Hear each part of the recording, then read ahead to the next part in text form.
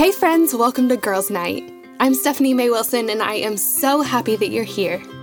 Each week I have a girlfriend over and we talk through one of the biggest questions we have about our lives as women. We're talking about friendships and faith and relationships and self-confidence, about our calling in life and how to live every bit of our lives to the absolute full.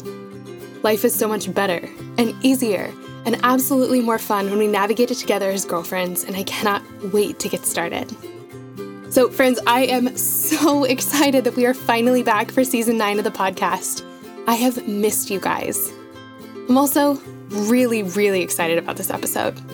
I have some big news to share with you, and here to help me share it is my sweet husband, Carl Wilson. Now, if you guys follow me on social media, you may have already seen the big news, but if not, here it is. I am pregnant. Oh, I can't believe I'm saying those words out loud. It's still so crazy to me.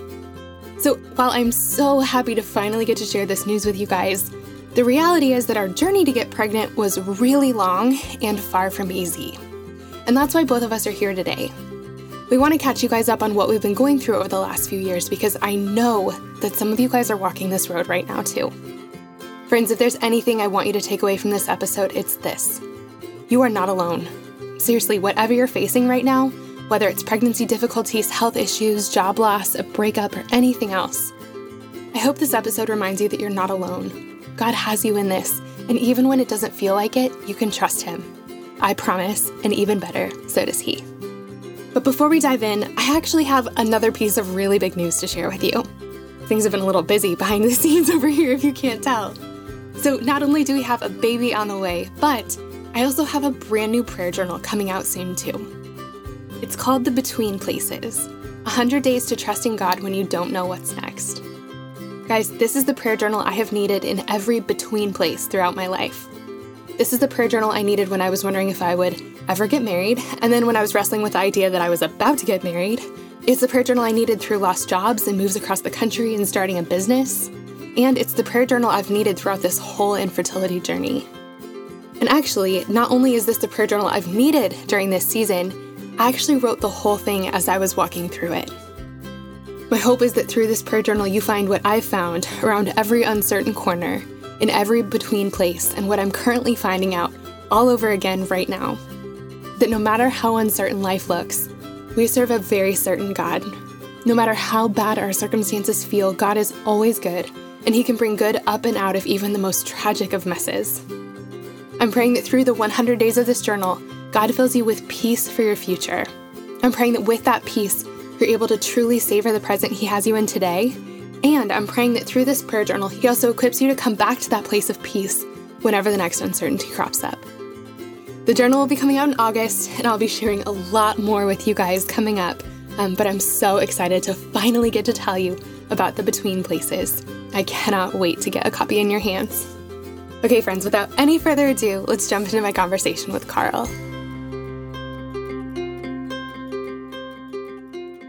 Hi, guys. Oh, I'm so happy that we are back. It has been a while since we have been here at Girls Night, and I'm so happy that we're finally kicking off season 9.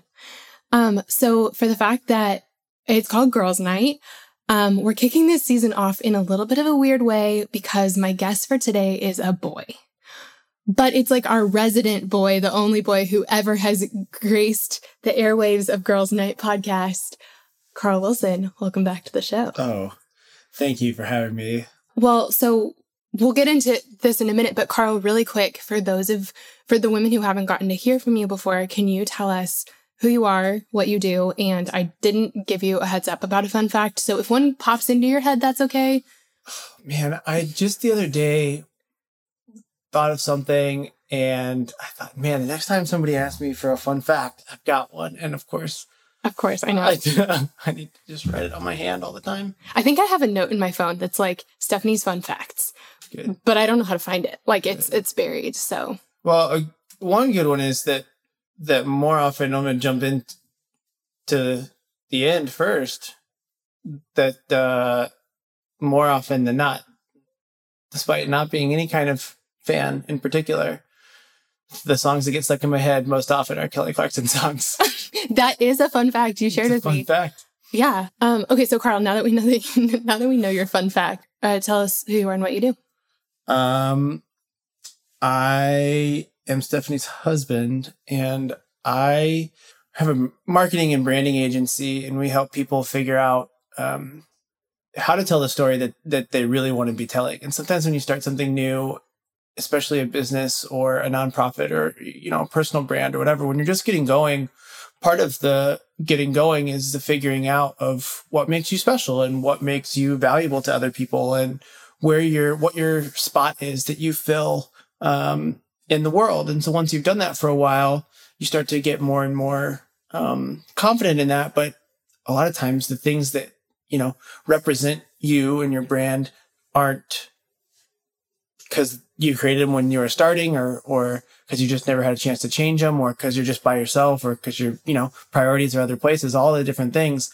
The story you're telling to other people doesn't look like the story you want to be telling. It's like your website doesn't match your heart. Yeah. That your products and the packaging that you have and your products doesn't reflect the uniqueness of the product or the heart behind the product, or what's, the special thing about who that product is designed for. And so we work with people who are ready to take kind of the next step in building their brand and need some help doing that. So it's really rewarding and really fun, because it's usually, the people that we work with, they're still at a place where like it's small and there's like, it's still like the passion is really fresh. The belief and the heart behind it is still really accessible.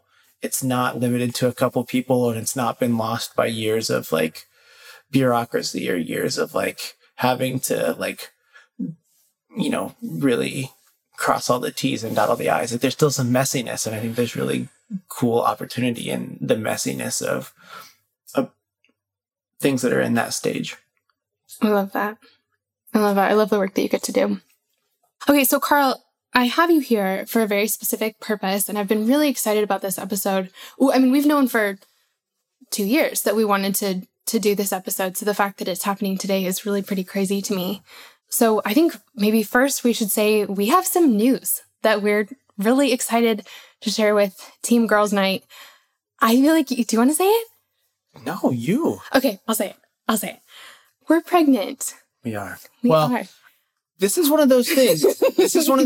That you realize that you don't have, like, you don't realize you have an opinion on. And I get that people are on both sides of this, and that's okay. If you feel really strongly, I have a really hard time. If Stephanie says we're pregnant, great. I have a really hard time saying we're pregnant, because that feels like I'm trying to like take credit for something that she is very much doing a lot of, like, all of the work on.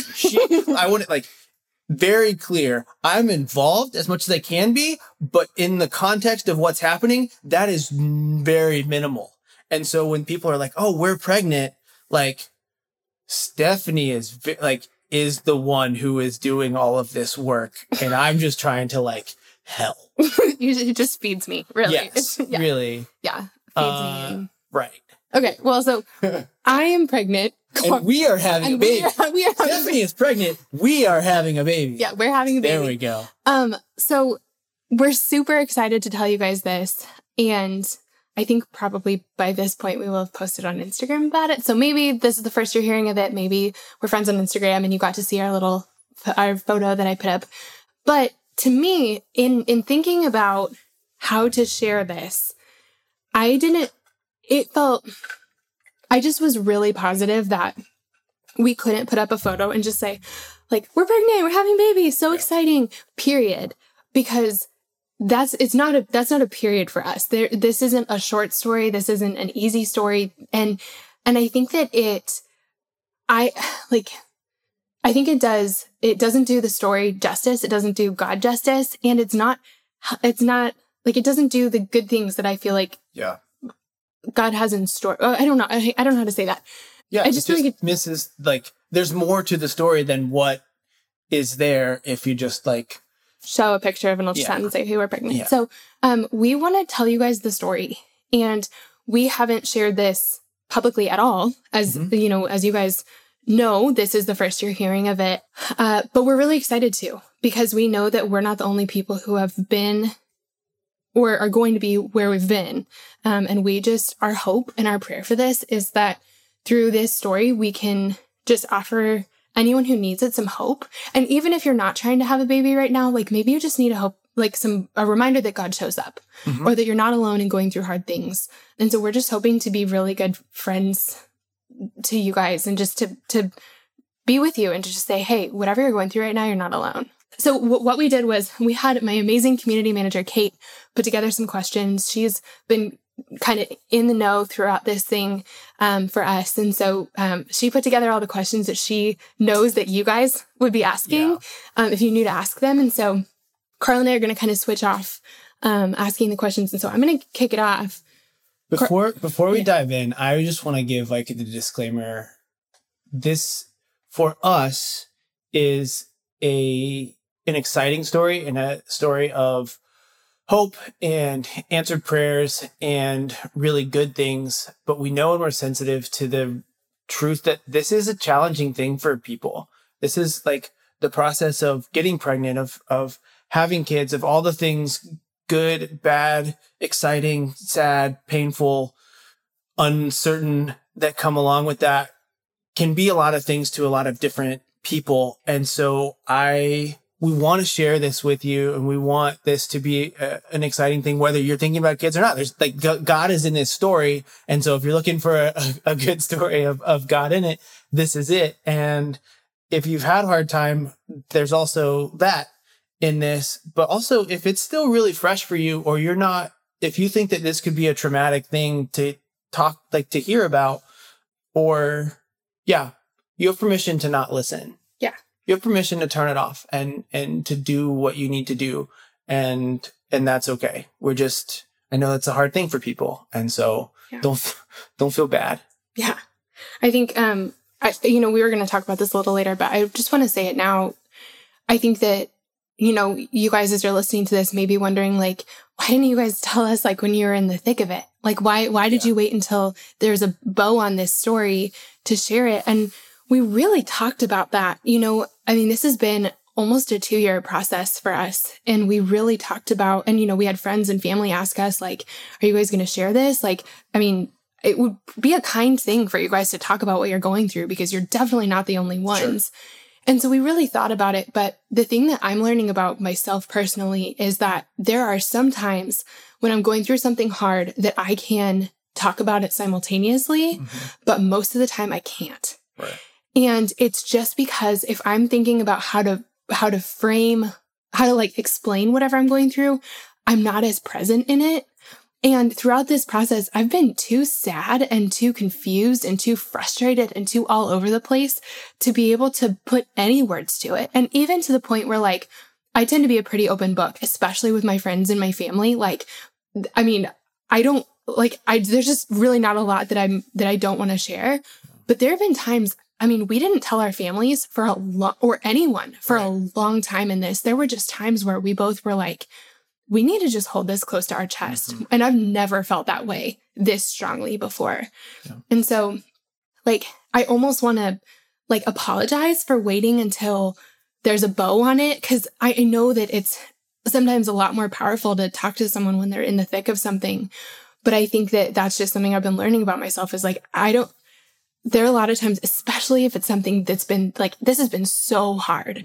I couldn't go through it and share about it at the same time. Yeah. And so that's why we've waited until it's not quite as tender as it was. I think that's a pretty good lead into the beginning of how this started or whatever. So what's the first question? So our first question is, how did you guys know that you were ready to start trying to have kids? And this is kind of loaded for us. So Carl, what would you say? Yeah. The thing that stands out to me is that I think we didn't know at the same time. We had thought about it or talked about it, and we were really not in a hurry. We were both had things that we still wanted to do together, and things we wanted to do individually before we were ready for that part of life. And if it would have happened, we would have been happy and exciting, and that would have been fine, but it didn't. And so, we were actively trying for it not to happen for years. Yeah, right. Yeah. If there was some kind of fluke or something, accident, right?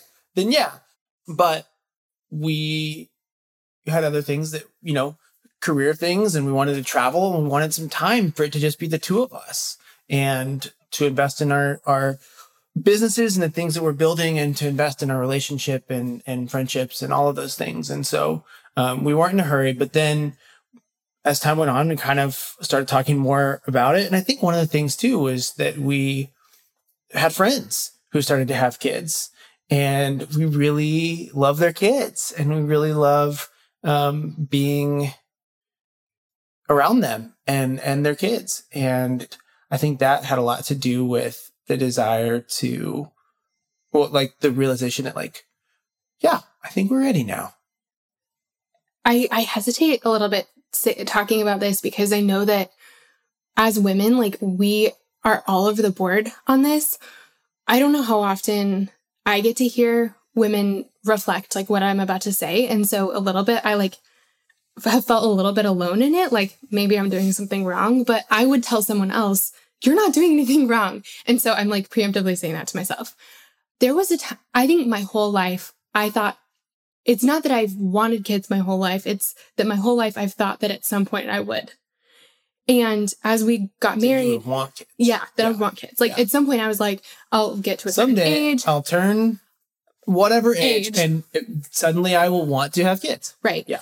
So we got married and nothing. Did not want to have kids. Did not want to have kids. Yeah. I mean, the idea, and to be fair, I really struggle with permanent life decisions. If you guys have heard the story of Carl's amazing. He's been amazing the whole time I've known him. And I had some major panic attacks about getting married. And I didn't even see that coming. Making really big permanent life decisions. Maybe there are people it's easy for, but it's incredibly difficult for me. Sure. And so I had so many doubts. I had so many fears. I was I don't know. I just really struggled with the idea of what it would mean. And I had a whole bunch of falsehoods in my mind, a whole bunch of lies I was believing that people say they act like your life is over. And for a long time, I sort of believed that, or travel now because once you have kids, you'll never be able to. And that paralyzed me for a really long time. And, or well, I have to give up my work. I don't want to give up my work. Right. There were just all kinds of things. And so you were so patient to talk with me through those things for years. And then my girlfriend started to have kids and they were so patient with me being asking questions you shouldn't ask people. So you really like your kids, right? You genuinely like them. Uh-huh. I mean, I've never done this before. I don't know. And so I just had some people who were really patient with me, but it really took me a long time. I'm not one of those people who's always wanted to be a mom. But you're right. Watching some of my friends start to have kids and getting to see in real life up close what that looks like and getting to know their little person and totally falling head over heels for their little people just taught me I don't know, it just showed me a kind of love that I didn't know was possible. And so when it came to making the decision, I was a little bit nervous because we've never decided that before, how do you get on the same page?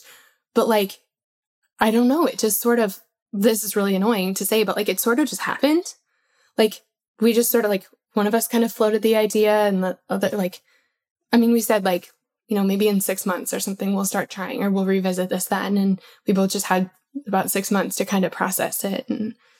But we did, we kind of came to the place at the same time that we were ready to start trying. Yeah. And so then what? How long ago was that? That was almost exactly 2 years ago. Well, it was almost 2.5 years ago that we decided we'll start trying in 6 months. So yeah, but about 2.5 years ago that we said, this is on the horizon. And then I think our first month trying was about 2 years ago. Mm-hmm. So it didn't work right away. Yeah. Spoiler alert. How long do we try before we what were the steps? Well, so we started trying, and when we did, first of all, we had to learn. I'll speak for myself because you knew more about science and biology and stuff than I did. I paid attention in class. Yeah. I didn't remember anything. The last time I had a health class, I was in high school, and I feel the lesson was how not to get pregnant. So like, I don't remember ever really learning a whole lot about what it means, like what it looks like to try to get pregnant. And so this is just another example of why girlfriends are so important, because I remember girlfriends telling me like, there are only a few days a month in your cycle that you can actually get pregnant. And I'm like, come again? Yeah, like, right. Like 36 hours, probably. Yeah. Yeah. I had no idea. And like, there are apps that you can track everything that's happening in your body. Like, if you're trying to get pregnant on purpose, it's a really good idea to kind of track your body and what your body's doing. I had no idea about any of that. I had girlfriends be like, order this on Amazon, like try and like download this app and stuff. So I'm really grateful for that.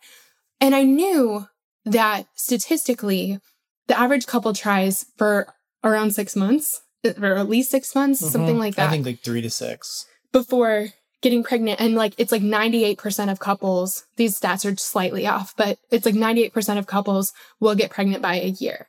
So I knew it wasn't going to happen necessarily right away, but still that first month when we weren't pregnant, I cried so hard. Like, because you just think like, I don't know, like I'd spent my whole life thinking it was just really easy to get pregnant, like trying not to, you know?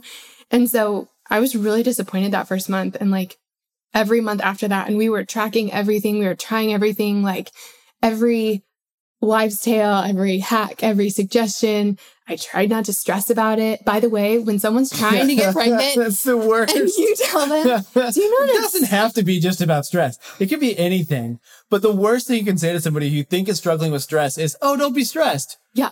Like, did you know that like stress is bad for pregnancy? I have so many friends that they just stopped worrying about it and got instantly pregnant. Oh. Like, I tried that too. Yeah, right. This thing you're worried about stress, have you tried not worrying about it? Yeah. Yeah, Karen, I tried. Thanks. Yeah, seriously. Yeah.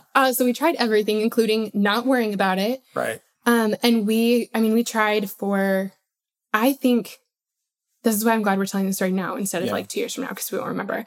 I think we tried for 14. We started doing some tests, some initial tests at like maybe 11 months, because we were good friends with our doctor. Right around the threshold of like a year. Because normally if you're under 35, they won't, and you don't have any like major pre-existing things, they won't test anything about your fertility until a year. Yeah. But we kind of like begged a little. And so we started testing a little bit early.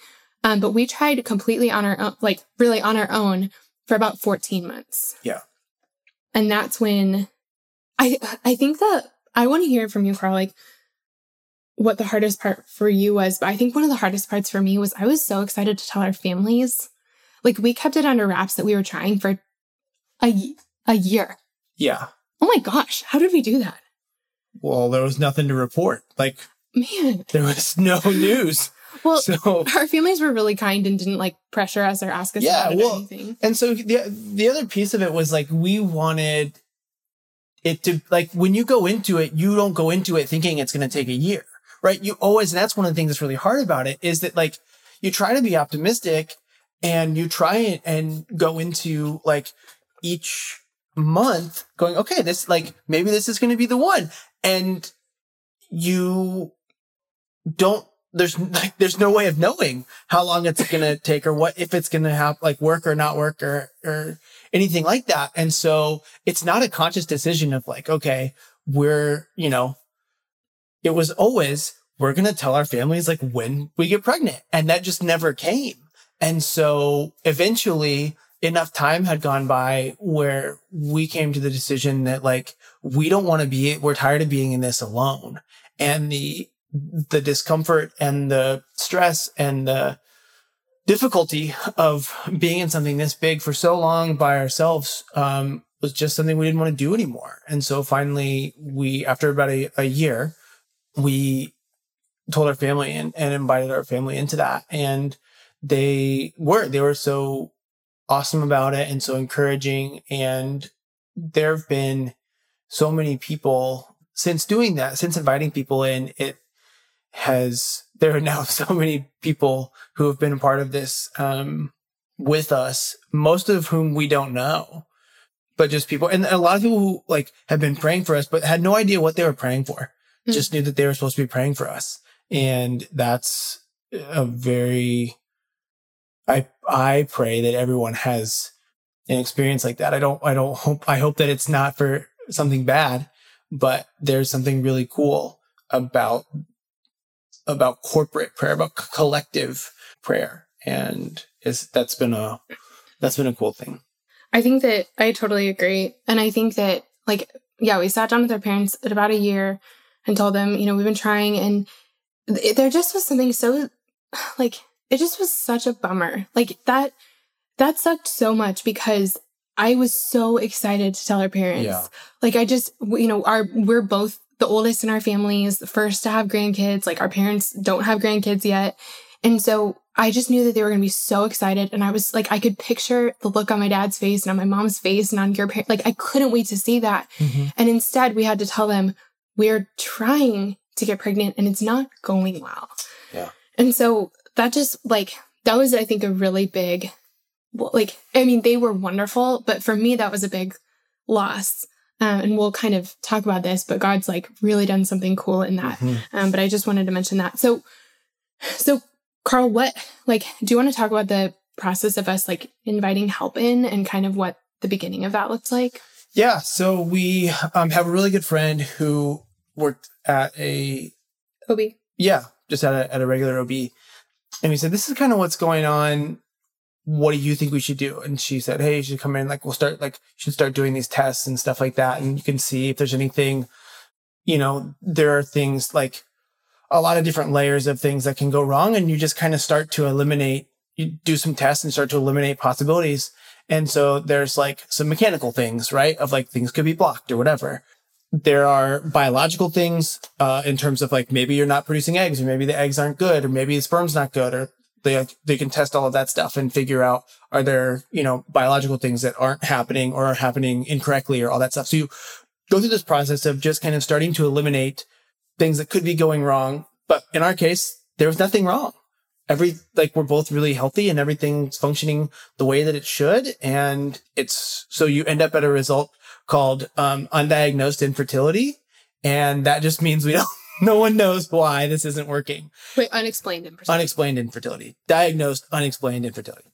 And yeah, all that means is that there's we don't know why it's not working. It should be working and it's not.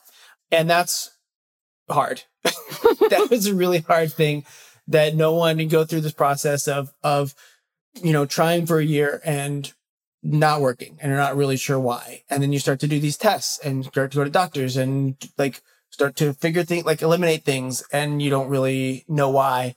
And you go, okay, well, what do we do next? It was a really big deal to go to a fertility clinic. It was oh, so this is really happening. To really own it. Yeah, you really do. And you're sitting in the waiting room. And the thing that was really cool is I will never forget our doctor, looking over the table at us. And I think I had said, we're tracking the timing, we're tracking our my cycle and all this stuff. And he looked at me and he was we're past that now. And he was we're going to do everything we can to help you have a baby. Mm-hmm. And it was just there was something really freeing about asking for help, because all of a sudden we weren't in it alone anymore. Yeah. And that was that was this huge gift. I didn't know it was going to, it was daunting to make that appointment, but walking in there and finding out that there's someone who knows more about this than we do, and that they're going to take over in a lot of ways was so comforting. Yeah. And I think it's a big step, and a lot of people have a lot of different thoughts about that. There are questions that you have to answer, I think, for yourself, and that we had to answer about what we wanted to do and how do we feel about this? How do we feel about asking for help?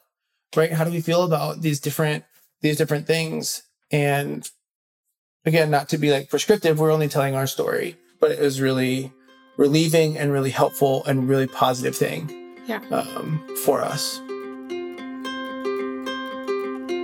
Hey friends, I wanted to take a quick pause from my conversation with Carl to thank our sponsor for today. Our sponsor for today's episode is an amazing company called Prose. Prose creates hair care products like shampoo and conditioner that are customized for your specific hair. And not just what color or how thick it is. They take every single aspect of your hair type, color, thickness, oiliness, and more into consideration. The process starts with an online consultation. I did it a while back and it was so much fun. It felt like one of those magazine quizzes I used to love. I haven't taken one in forever, but it was so fun. It was really easy, but it was also really in-depth. They asked me so many questions that I wouldn't have thought to answer, like, how much does your hair shed? The answer is a lot. Or is your hair oily at the ends or just near your scalp? So you answer a whole bunch of different questions, and then they take all of your answers, and their algorithm puts together the perfect products for your specific hair. And get this, they have over 50 billion, with a B, formula combinations, so you know you're getting a formula that is perfectly tailored to you. So I did the questionnaire and placed my order, and then just a few days later, the package showed up on my doorstep. And I have to say, I was so impressed with everything about it. Everything from the box to the packaging was beautiful. I ordered a pre-shampoo mask, shampoo, and conditioner, and they came in these really beautifully designed bottles, and all the bottles had my name on them. Like, talk about a personal touch, right? The first time I used the products, I was instantly blown away by the fact that they smell so good. It was like having a spa day in my shower. The other thing I thought was cool is that they give you detailed instructions on how to use the products, which I don't know about you, but I don't remember the last time I was taught how to shampoo and condition my hair. But I was really grateful because I actually learned so much, like how long you should leave the product on your hair and how much you should use. And the fact that if you rinse out your conditioner with cool water, it makes your hair shinier. Isn't that awesome? I had no idea. So I've been using these products for a while now, and I'm already noticing a big difference. My hair feels silky and soft, and it looks even shinier. And the other thing is that you can continuously customize your formula. They'll help you tweak things depending on your lifestyle changes, or even changes in the weather. Also, Prose is so focused on providing clean and responsible products. So every product is free of parabens, sulfates, phthalates, mineral oils, GMOs, and they're always cruelty-free. Plus, they list out every single ingredient they use on their website, so there are no secrets. Also, if you're not 100% positive Prose is the best hair care you've ever had, they will take the products back, no questions asked. But I have a feeling that's not going to be an issue for you. Guys, Prose is the healthy hair care regimen with your name all over it. You can take your free in-depth hair quiz and get 15% off your first order today. All you have to do is go to prose.com/girlsnight. That's prose.com/girlsnight for your free in-depth hair quiz and 15% off. Prose, thank you so much for sponsoring our Girls Night. We just love having you. Okay, now without any further ado, let's jump back into my conversation with Carl.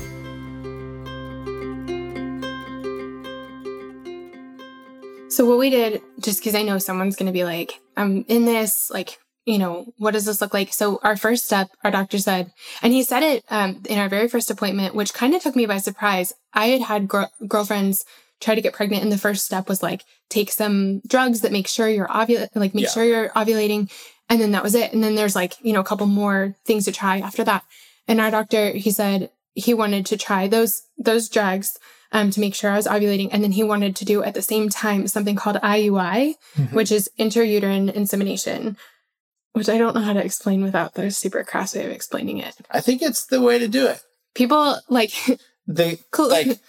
informally, you can say affectionately known as the turkey baster method. But it's not a turkey baster. It's not a turkey baster, but that's the idea. I think maybe at some point it like kind of was. Yeah.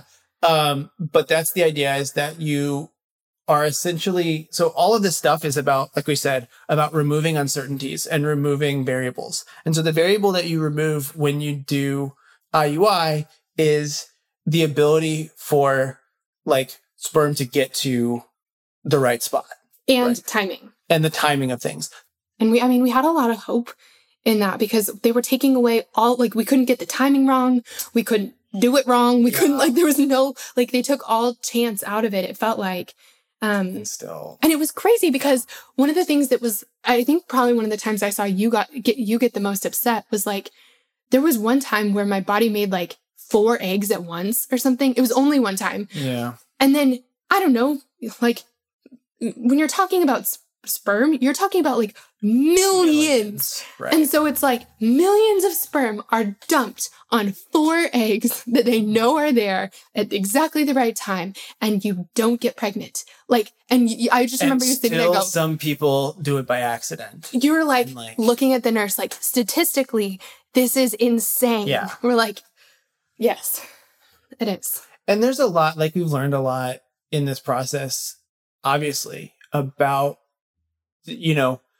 part of the reason why I think it's important for us to talk about this is because everyone talks like it's, you know, when people have a baby, you don't know all the times it doesn't work. Yeah. Like, and so we don't know how common it is or uncommon it is. And we don't know all the things that go into it. And we don't know what, you know, what's normal. Yeah. I think that, you know, part of our hope is to give some context and to help people to understand that wherever you're at and whatever you're going through now or whatever you will go through or whatever, like there's a broad spectrum for what's normal. You're, like you said earlier, we're kind of raised like, this is how it happens.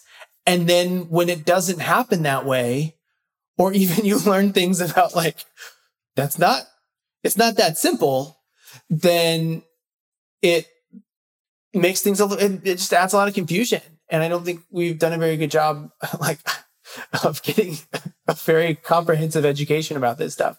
And so, yeah, just the process of realizing that there's a lot more uncertainty in all of this stuff. So you're not alone. Yeah.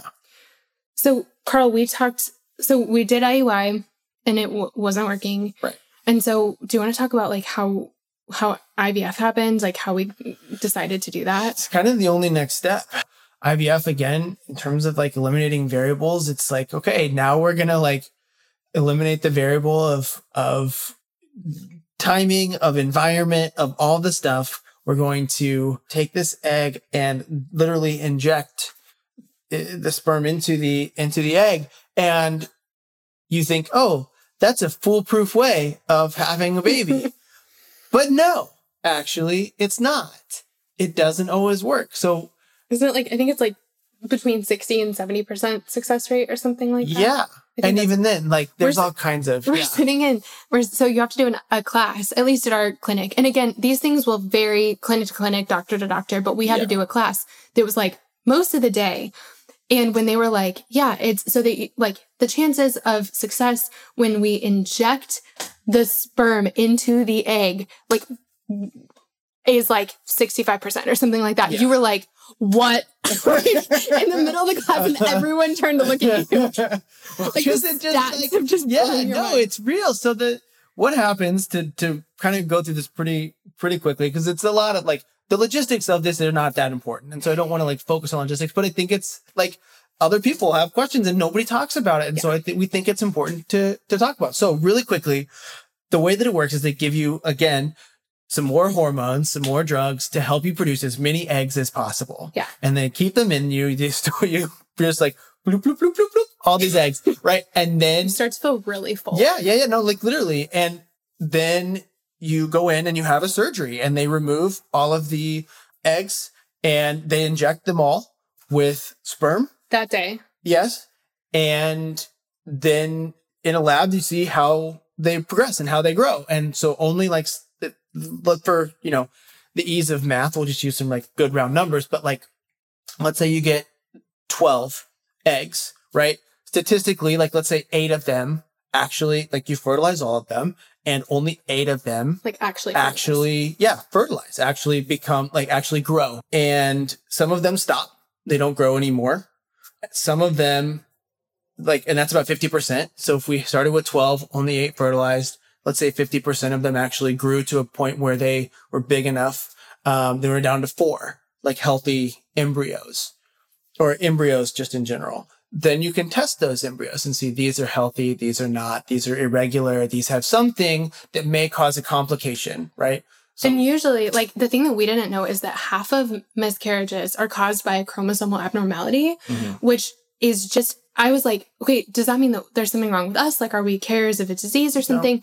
It just means it developed weird. Yeah. And so either the egg won't implant, so you'll never get pregnant. You'll never know, right? Or like that, it won't get pregnant that time, or you'll have a miscarriage. And so they're like, you don't have to do that testing, but they were like, I mean, otherwise you're sort of rolling the dice and you're maybe putting in an embryo that's not going to make it.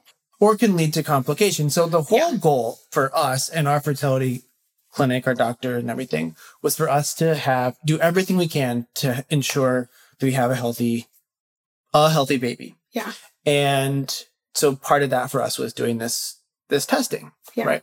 So after all of this stuff for us, we ended up with one healthy embryo. And that was a really big bummer. Yeah. Which is hard to say because I know that when some people don't have any. Some people don't have any, but like when you're going through this, I mean, IVF is incredibly expensive and incredibly time consuming. We've given me so many shots. Like I've had 2 procedures now because the procedure to take the egg out and to put the embryo back in. I mean, it's been months of our life and you're really hoping that you're really just hoping you don't have to do this again. So if for some reason the first embryo, even though it's healthy, doesn't implant for some reason, you're hoping that you have like a backup. Right. Or you're hoping that this was so hard of a process that if we want to have another baby, we already have done this process. So we would have other embryos because you can keep them, you can save them. Yeah. And they're fine. Crazy. It's a whole crazy different thing. And but so then the last step of this, right, is you take this one healthy embryo that we had left and you put it back in. You put it back into the uterus and then it hopefully attaches to the uterus and starts to grow. Yeah. Which is what happened. That's what happened. So, Carl, like emotionally, what was IVF like for you? And I feel like we should sort of add that we started IVF, like the world felt decently normal, but like right as we were getting into the thick of it, like the most important time pressing parts, we found ourselves in a global pandemic. Right. So like emotionally, what was this like for you? The biggest thing we already talked about was just the fact that like you can remove the whole process of like 2 years of trying to have a baby and systematically, strategically, scientifically removing all of these variables and all of these, wild card aspects of this process to then get to a point where still at the end of all of that, the overwhelming feeling and the thing that I walked away from, that I will forever walk away from this all with, is that you still need God. There's still something bigger going on than the science, because it's not like the statistics don't make sense. And the like, at some point you stop going like, everyone has kids, and going like, how does anyone have kids? Yeah. Like, how does this even, like, it's amazing. And I think that that's the thing to me. It was hard and it's challenging and it's emotional on so many levels, but an appreciation for the parts of this that are just bigger than us and bigger than the science and bigger than bigger than the things that we know and can control that's the stuff that I appreciate. Yeah. That's the stuff that I really have a greater just awe of. Yeah. So, yeah, I mean, that's how I felt. What about you? Where's your heart in this? Where's your faith in this? I mean, so you said this a little bit earlier about like, you have to have enough hope to like go into the next month. And we talked about that a lot. Like you tried to keep your emotions like pretty stable throughout the month. Like you wouldn't your hopes wouldn't get up too high. And so in some ways you weren't quite as disappointed every time it didn't work. But like it's really hard to not ride that roller coaster, because in some ways, like you have to hope and believe that it could work this time enough to try again. And that's hard. So you have to build up that much hope to try again. And then for the next 2 weeks, like they call it the 2-week wait, like the next 2 weeks when you're waiting to find out if you're pregnant or not, you're like trying to keep your hopes down. You're like, it didn't work this time. I'm positive it didn't work this time. But at the same time, you're trying to like believe that it could. Maybe I should be hopeful because this like stress isn't good. Yeah, seriously. And maybe being pessimistic about it isn't good. Like if I'm hopeful, like, I don't know, it's just brain goes to weird places. Yeah. It's just like messes with your mind. Right. And so, I mean, it was so many ups and downs. Like, I feel like it was especially hard for me around holidays. Sure. Because I was like, oh my gosh, getting to tell our families at Christmas, like something about telling our families meant so much to me. And, and it just, I'm glad I didn't know how long it was going to last, because I think if you told me at like 6 months, I remember crying so hard at 6 months. If you would have told me how much longer we had to go, like it just would have been so hard. Yeah. And in all of it, like there were times when I was mad at God. There were times when I was questioning God. There were times when I felt not questioning like whether he's real, but just question like, what the heck are you doing? Like, are you getting my emails? Yeah. And yeah, there were times when I was mad at him and frustrated. And I think though, in it all, because we've been through enough things that have been hard and uncertain where we like weren't sure how the story was going to end, I think just because I've gotten to see him do this over and over again in my life, deep down in my very, very deepest parts, I believed that God was going to do something awesome out of this. I believe that he had something good for us. Granted, I didn't know what that meant. Sure. Like that could mean us being sort of surrogate parents to all kinds of kids. Or like, yeah, I mean, it could have been, we're the best aunt and uncle ever. It means we adopt. It means like, could have meant all kinds of things. I had no idea what it meant, but I've never gotten to the end of a piece of my story with God and been like, my plan was better than yours. Yeah. It's always been his was better than mine. And so I knew very deep down that was the case. But again, I had no clue what that looked like. And I didn't have any sense of the timing. Right. Like when so they put the embryo back in and you have to do the 2-week wait. Yeah. And you're sitting there waiting to find out. And for us, this was our one shot. If this didn't work, we had to start completely over financially, timing, everything. And we couldn't really because at this point, like the clinic closed because this was in like, it would have been, right? Like, oh yeah, everything was closed because it was closed. Everything was shut down. I think, oh yeah, we kind of forgot to talk about that. We managed to get in like a week. Our transfer of when they put the embryo back in was like a week before everything closed down because of the pandemic, which was just crazy. And every time we went into the doctor, we're like sanitizing everything. I mean, it just was like a whole other level. But so, yeah, I mean, we're like, how long would the clinic be closed down? Like, how long could we afford to try this again? Like, maybe not. And so during that 2 weeks, like, I think depending on the day, I'm glad that us being pregnant, like, wasn't contingent on my emotions, because one minute I was like, I'm pregnant, I'm positive. And then the next one I'd be like, I'm not pregnant, I'm positive. I can tell you it has nothing to do with attitude. Yeah. And like, we didn't mention this earlier, but it's really frustrating that the symptoms of early pregnancy and the symptoms of like just PMS are literally exactly the same. So there's like no way to know. And you're trying to read your body and you don't know. And so, I mean, I had no idea. I had no sense of the timing. I had no idea what God was doing. And even up to the minute when we got the phone call about our blood test to tell us if we were pregnant or not, I had not one clue what the answer was going to be on the other end of the phone. But I did deep down, even when I couldn't totally grasp onto it, or even when it was hard, like even when it didn't make me feel better, I think because of what God and I have been through life so far, deep down, I really did believe that he was going to pull this off somehow. But again, that could have been in 10 years. I had no idea. So how did you find out? How did we find out?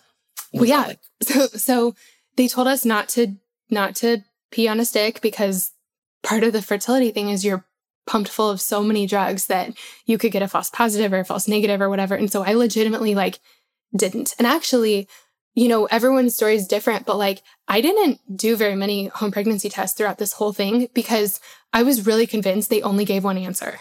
Like they don't have two options. Like it's always no. And so not big fans of the home pregnancy test. Yeah. They never told me what I wanted to hear. And so we had to go into the clinic to get my blood drawn, and we were so nervous. And then we had to sit at home and wait for like 5 hours or something like that until they called. And then our IVF nurse, who's the sweetest woman ever, called us, and my phone rang, my heart dropped. I ran upstairs to find you. I think the first thing I told her was like, Tina, I think I'm going to throw up. She's like, okay, are you ready to hear? And she told us that we were pregnant. And I mean, like, what a crazy thing to hear after all of this. Yeah. So we found out we were pregnant at 4 weeks.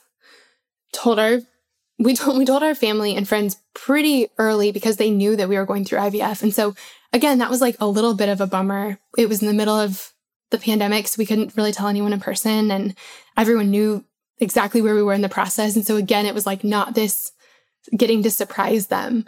And I think again, that was just that was a loss. That was something that I had to grieve. But Carl, something happened that took us by surprise. Do you want to tell them about our 6-week ultrasound? So we go in for our very first official ultrasound, and we are so excited to see this baby. And one, you're excited, and then also, you want to make sure that it's still in there and that everything's going smoothly and it's growing the way it's supposed to, and that there are no problems or anything. You want to see a heartbeat, and 6 weeks is still early for a lot of people. A lot of people don't have an appointment at 6 weeks. Yeah. We've had a lot more appointments because of IVF. Yeah. And so, yeah. So we go in and you're not sure, maybe you see a heartbeat, maybe you don't, all these things. And we do the ultrasound, and he pulls it up, and sure enough, there's this tiny little gummy bear thing in there. That's what it looks like. This tiny little, yeah. And man, that's awesome. And he goes, okay, there's this is the head, and that's the heartbeat. And you're oh, something about that makes it just really real. This is happening. This is really gonna happen. And so he does the thing, takes the pictures and everything like that. And in that moment, he's okay, everything looks good, guys. And in my spirit, I just thought where's the other one? And he moves the ultrasound thing over, and he goes, wait a minute. Do you see this thing and this heartbeat? Yes. And he moves it back, and he goes, okay, do you see this thing? This and this heartbeat? Yes. Okay, so you guys see it too. You see this one and this heartbeat, and you see this one and this heartbeat. And he said, yeah. And he says, there are 2 babies in there, and you're going to have twins. And that was a whole different level.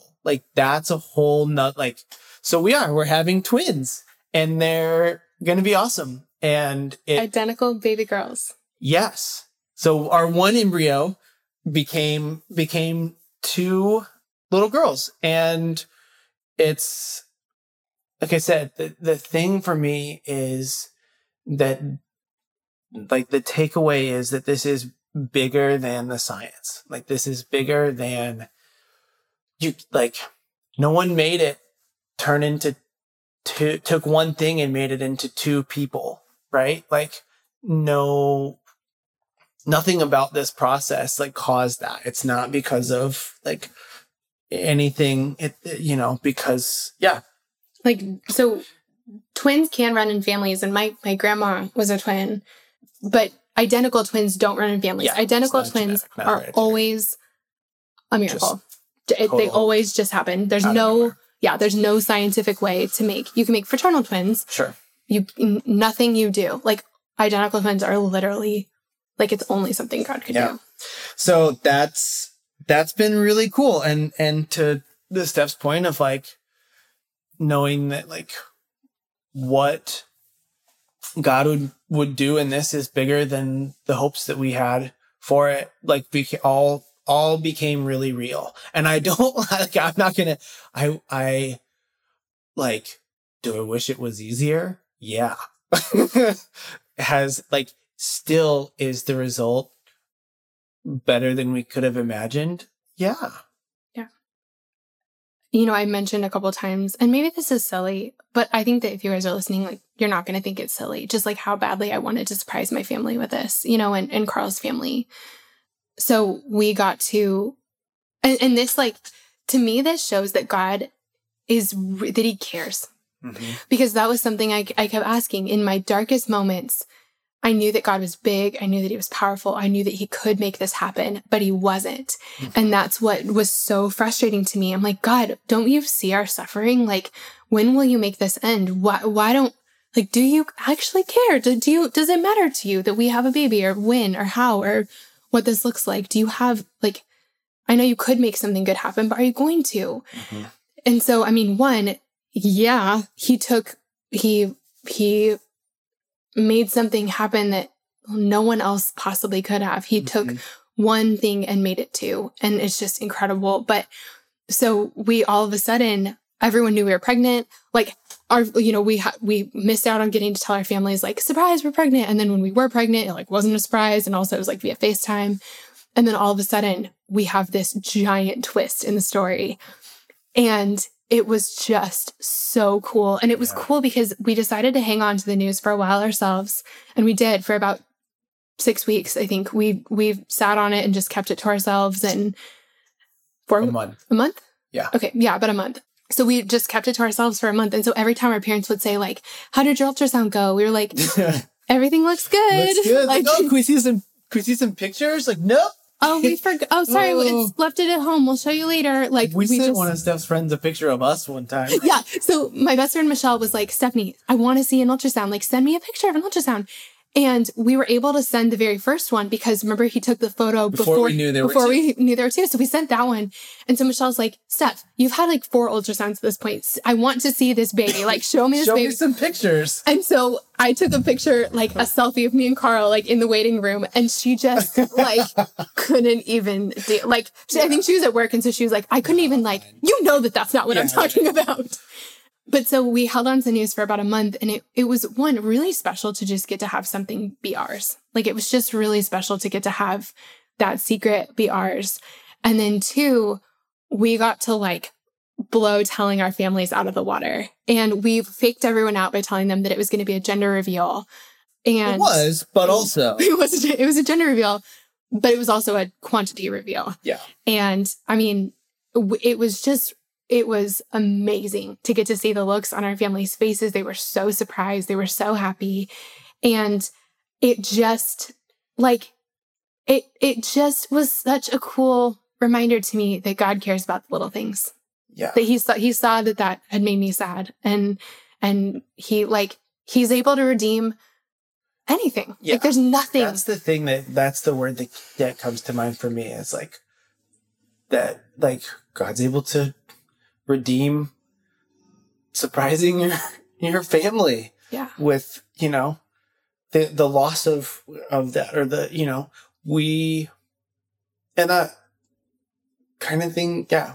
That kind of thing gives me hope. Yeah. There's a lot of things, I don't know. I don't know how God works. I don't know what God's plans are, right? Like, God knows his plans. I think that some stuff that happens, some hard things that happen to us happen because we live in a world that's broken, and in a place that's hard, and in on an earth that's not finished.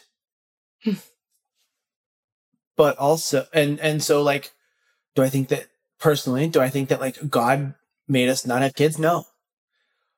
But can God bring really good, like, God is actively redeeming the broken things in the world. And that gives me a ton of hope. Like, we are very much all, individually, as communities, as a country and a nation, as a world, as a human race in process. But God is in the process. And even the things that are the most painful, the details of the process. That's what that tells me, is like getting to see my parents' face when we told them that we were having twins. Like, that surprise. Yeah. Like, God cared that I missed out on those surprises. Right. And he did something cool. Yeah. Like I said, I don't think like the whole thing is like orchestrated so this happens, but I think that, like, in the midst of it, somewhere, right? Somehow God says, like, yeah, telling your family that you're pregnant is a really cool thing. And that's a bummer that, like, that sucks. That's not, you're not going to be able to do that. But this is going to be really great. Yeah. This is going to be really cool. And you're going to really, like, going to be okay. I think that's the thing. Like, that's hard. That stinks. I wish that wasn't like that, but also it's going to be okay. And we're going to find ways to make it good. Yeah. I know, there are women listening who are like, I don't know if I ever want to have kids. Totally. Which is, I want to say, like, we are all like wired to do different things in this world. And if that is not one of them for you, like, awesome. Yeah. You are not less than as a woman at all. But we have people who are thinking about just trying or who are in the process, who are starting IUI or starting IVF, or maybe have several failed IVF cycles. Mm-hmm. Like, if you're going through this right now, whatever this means, you're not alone. There's so many people who this is their story, and you're not alone. And I would encourage you to find other people who are in this with you. Let your people in, let them pray for you. Let them invite other people to pray, even if they can't tell those other people what they're praying for, because you just don't have to go through this alone. And I promise you that God hasn't forgotten you. He can and will and is doing something beautiful through this, even when you can't see what it is. Carl, last but not least, would you just pray for anyone who's listening right now? Yeah. God, we know that this is a really the gift of life, the gift of being parents, the gift of being grandparents, the gift of being brothers and sisters, and of being part of a family is of you. It's your design. It's your creation. You figured all this out. You are the one who said, this is how it's going to work. And I'm really grateful. I'm really grateful that we get to be part of families, that we get to have, we don't do this alone. I think that your example, like you coming, Jesus being a baby and having to be raised and having parents and having brothers, and like this process is there's something important about it. There's something like sacred in family. And what's cool is that we all have family. Sometimes that's biological parents. Sometimes it's not. Sometimes it's spiritual parents. Sometimes it's biological siblings and children. And sometimes it's spiritual siblings and children. And sometimes our community and our family, there's people that we're related to. And sometimes it's people who are not. But this concept of family is, I think, such a foundational element of how you created us to be and how you created us to thrive. And so we thank you that we get to participate in that we all get to be a part of that, that you, through this journey, you've been in it with us. And I know that, through the questions that we have, I have no, there are no illusions that I have that the questions are done now. Like, there have been questions at every step of the way, and we're just starting to ask new ones. And that's just the way this is. We don't know all the things, but in that we have you, and we have really good people. I'm glad we get to do this together, and I'm glad that we can take comfort. We can all take comfort in the knowing that you're in this with us. So whether it's the process of getting pregnant, the process of being pregnant, the process of having kids, raising kids, and all of the in-betweens, we just really thank you for the blessing that it is to be alive and to be a part of creating life. And so help give us wisdom, help give us strength, help give us patience, be with all of our friends and people that we know, people that we don't know who are in the process, who are struggling, who are celebrating, who are unsure, who are grieving, who are hoping, who are just getting used to the idea that maybe they're ready. We love you, and we know and are so grateful that you love us. Thanks for your son.